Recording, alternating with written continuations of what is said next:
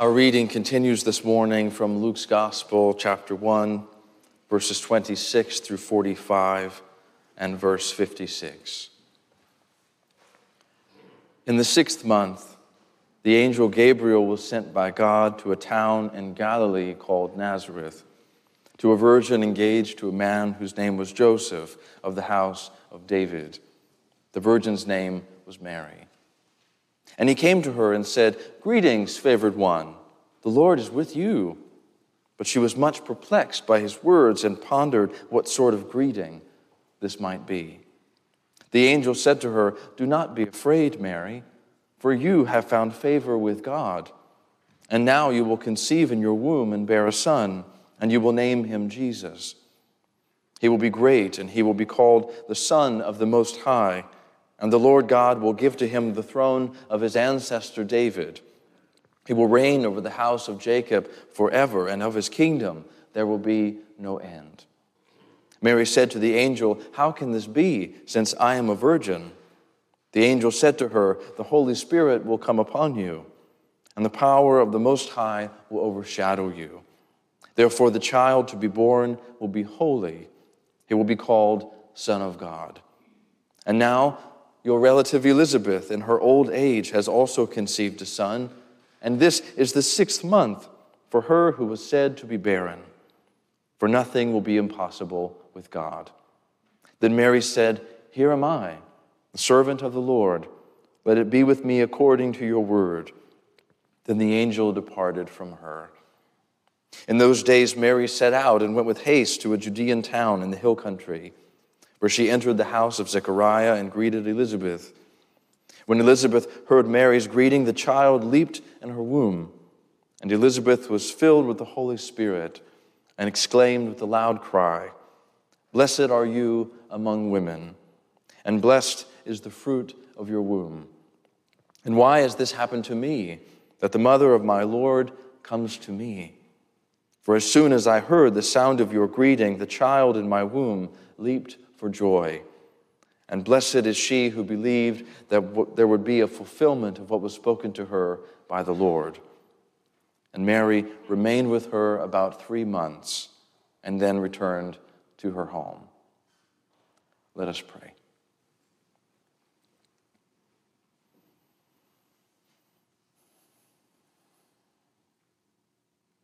Spirit of the living God, reveal your word to us this day, that we might have life in your name. Amen.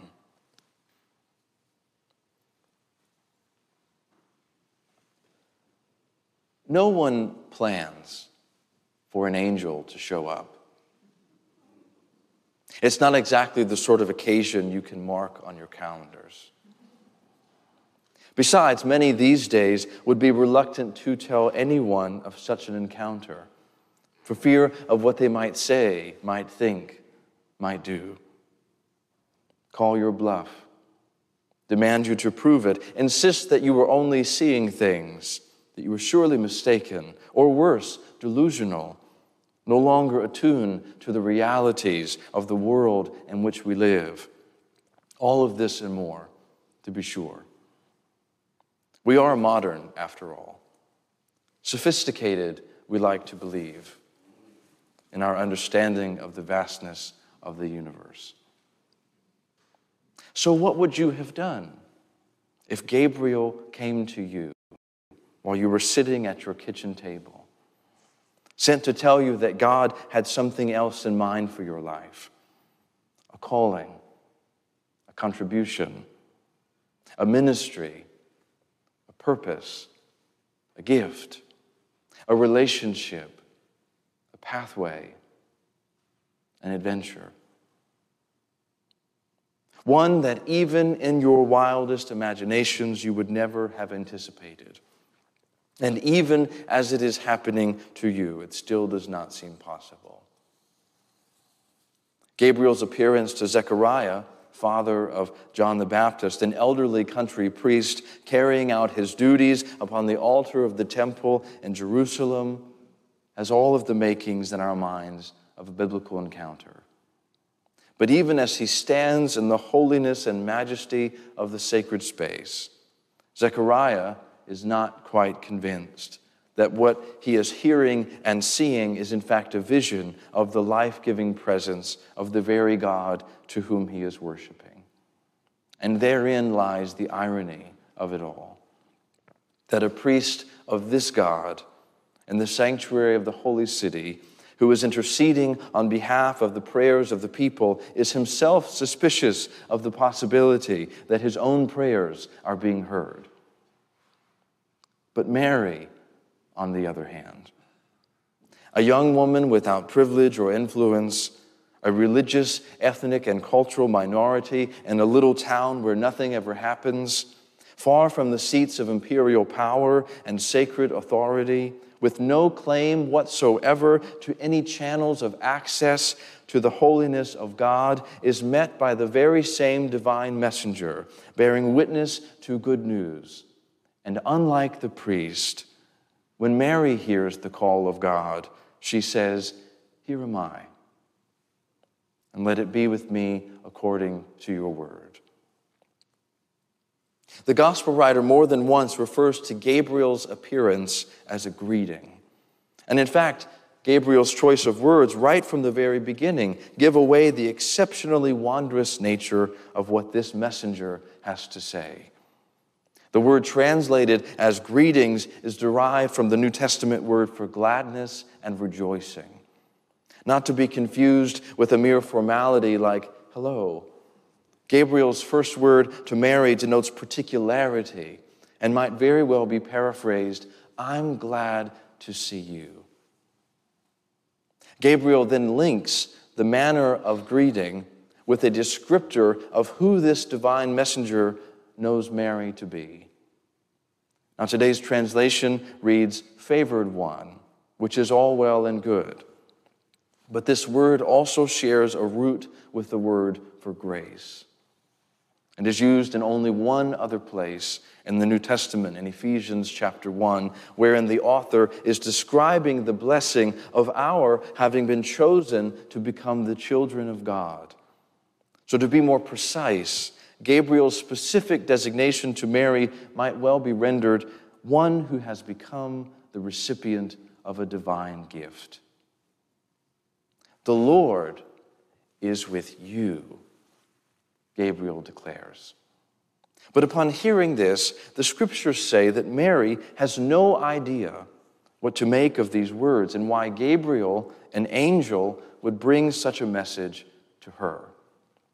And to be clear, it's not just Gabriel's extraordinary appearance that catches Mary by surprise.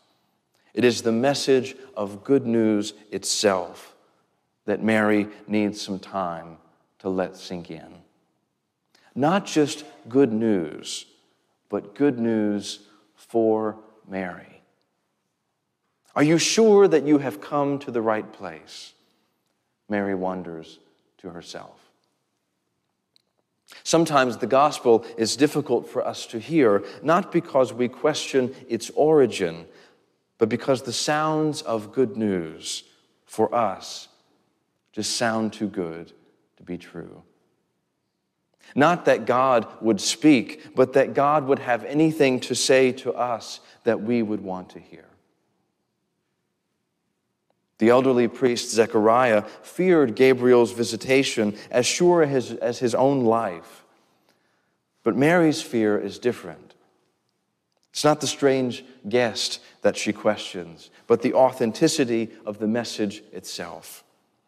So as Mary ponders and discerns what sort of greeting this might be, Gabriel insists that there is nothing artificial going on behind the scenes.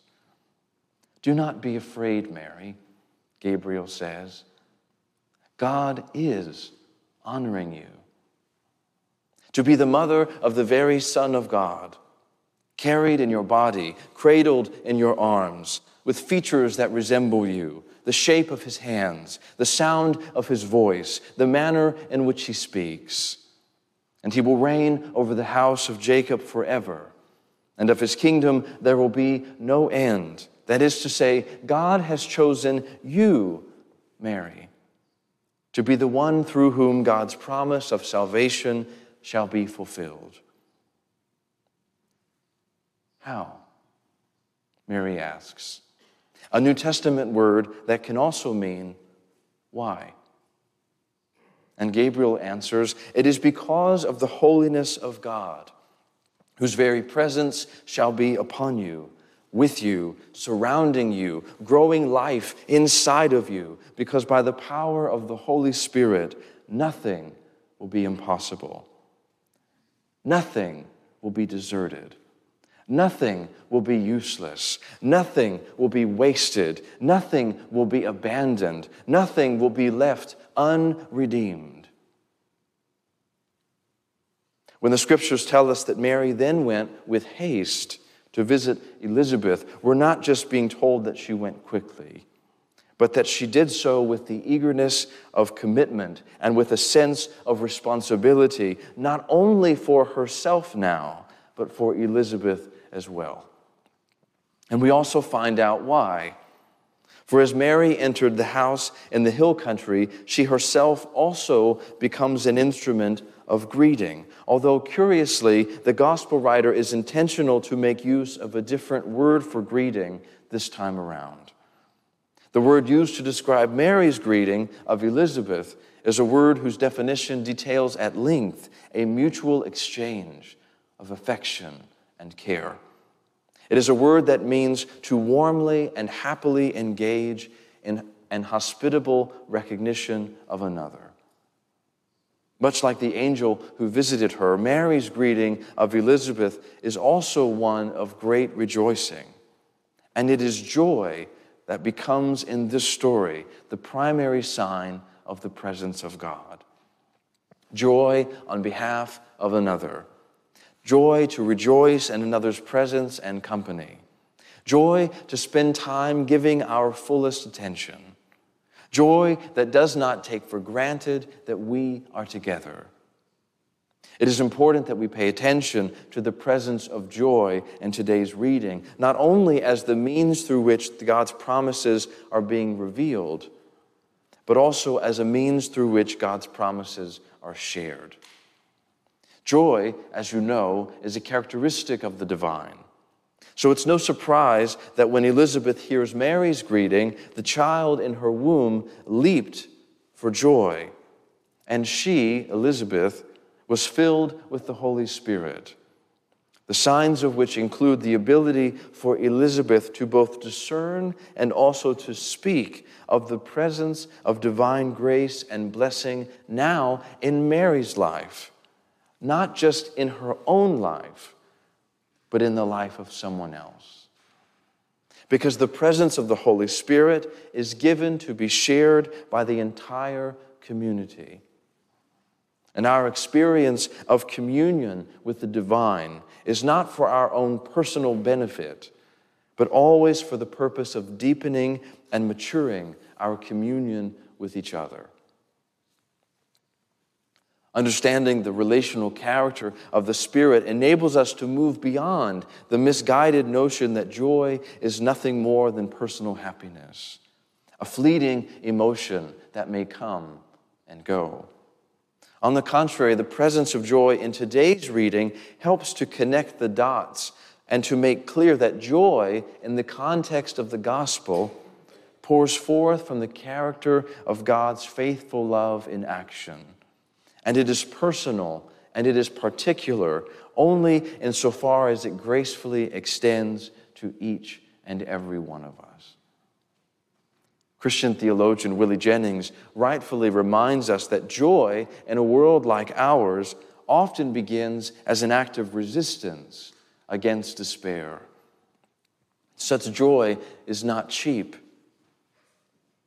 A cheap spiritual exercise or a dangerous refusal to see the world as it really is. It is rather a posture of laying claim to and pointing toward the truth of the promises of God, here and now, in every moment, as having authority over and above all willful destruction, sins of dehumanization, and terrible suffering.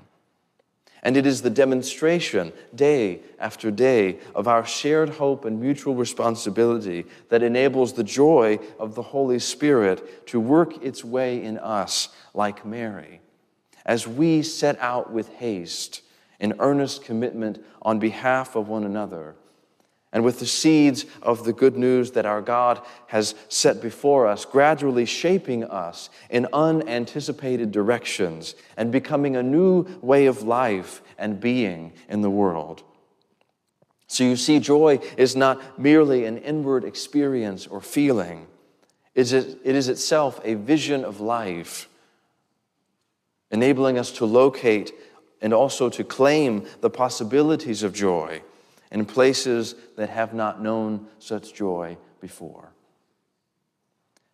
The recognition of joy as nothing less than the evidence of a divine gift is in keeping also with the words of Nehemiah when he said to those returning home from exile, longing to rebuild and to start again, not knowing how or what or when, "Do not be grieved," he said to them, "for the joy of the Lord is your strength." But the quality of joy is not merely the energy of endurance to keep us going. It is also a mark of God's vision and guidance, giving direction as we are navigating the paths of life and seeking to discern which way to go. As Bishop Lane Sapp also said recently, the presence of joy is a sign that we are using our gifts in the way God wants us to use them.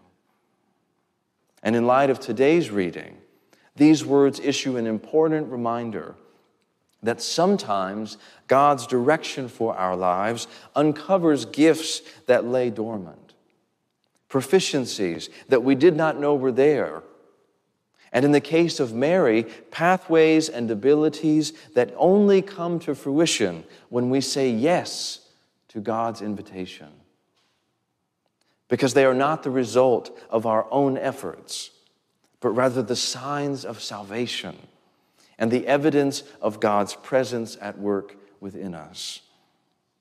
All of which brings to mind one final observation, that when we welcome and live God's joy in us, such joy is given back to God in return. Consider, for instance, the trajectory of joy in today's reading. God sends Gabriel with good news. Gabriel joyfully greets Mary.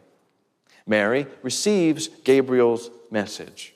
Mary then travels to joyfully greet Elizabeth. Elizabeth, her baby, leaps for joy in her womb. Elizabeth is then filled with the Holy Spirit. Elizabeth joyfully blesses Mary, and Mary offers praise back to God. And as if discovering for the very first time, Mary finds herself saying, "In the depths of who I am, I rejoice in God, my Savior." It is no coincidence that today's scripture begins with God finding joy in Mary and concludes with Mary finding joy in God. For the gospel of our Lord is the promise of good news, of great joy, that we would find and experience joy in one another. And it transforms us. So much so that when Mary's visit with Elizabeth comes to an end, she does not simply say goodbye. The word used to describe Mary's departure is in fact the same word later used in chapter 2 to describe the departure of the shepherds who would later make their way to the stable in Bethlehem. It is a word that simultaneously indicates both an outward change in direction as well as an inward change of heart and mind, of will and desire. It's one of those words that doesn't mean one or the other. It always means both.